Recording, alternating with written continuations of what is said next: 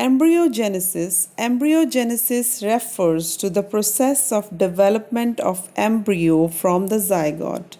During embryogenesis, zygote undergoes cell division means mitosis and cell differentiation. While cell divisions increase the number of cells in the developing embryo, cell differentiation helps groups of cells to undergo certain modifications to form specialized tissues and organs to form an organism.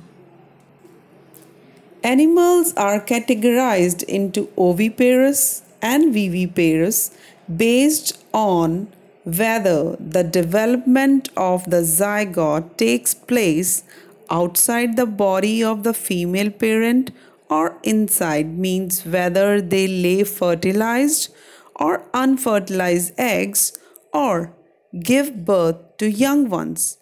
In oviparous animals like reptiles and birds, the fertilized eggs covered by hard calcareous shell are laid in a safe place in the environment. After a period of incubation, young ones hatch out. On the other hand, in viviparous animals, like majority of mammals including human beings, the zygote develops into a young one inside the body of the female organism.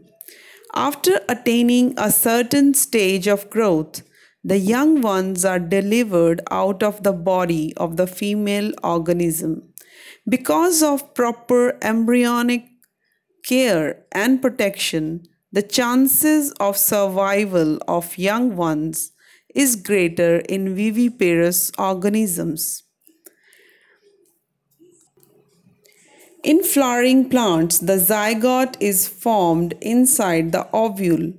After fertilization, the sepals, petals, and stamens of the flower wither and fall out. The pistil, however, remains attached to the plant. The zygote develops into the embryo and the ovules develop into the seed. The ovary develops into the fruit, which develops a thick wall called pericarp that is protective in the function. After dispersal, seed germinate under favorable conditions to produce new plants.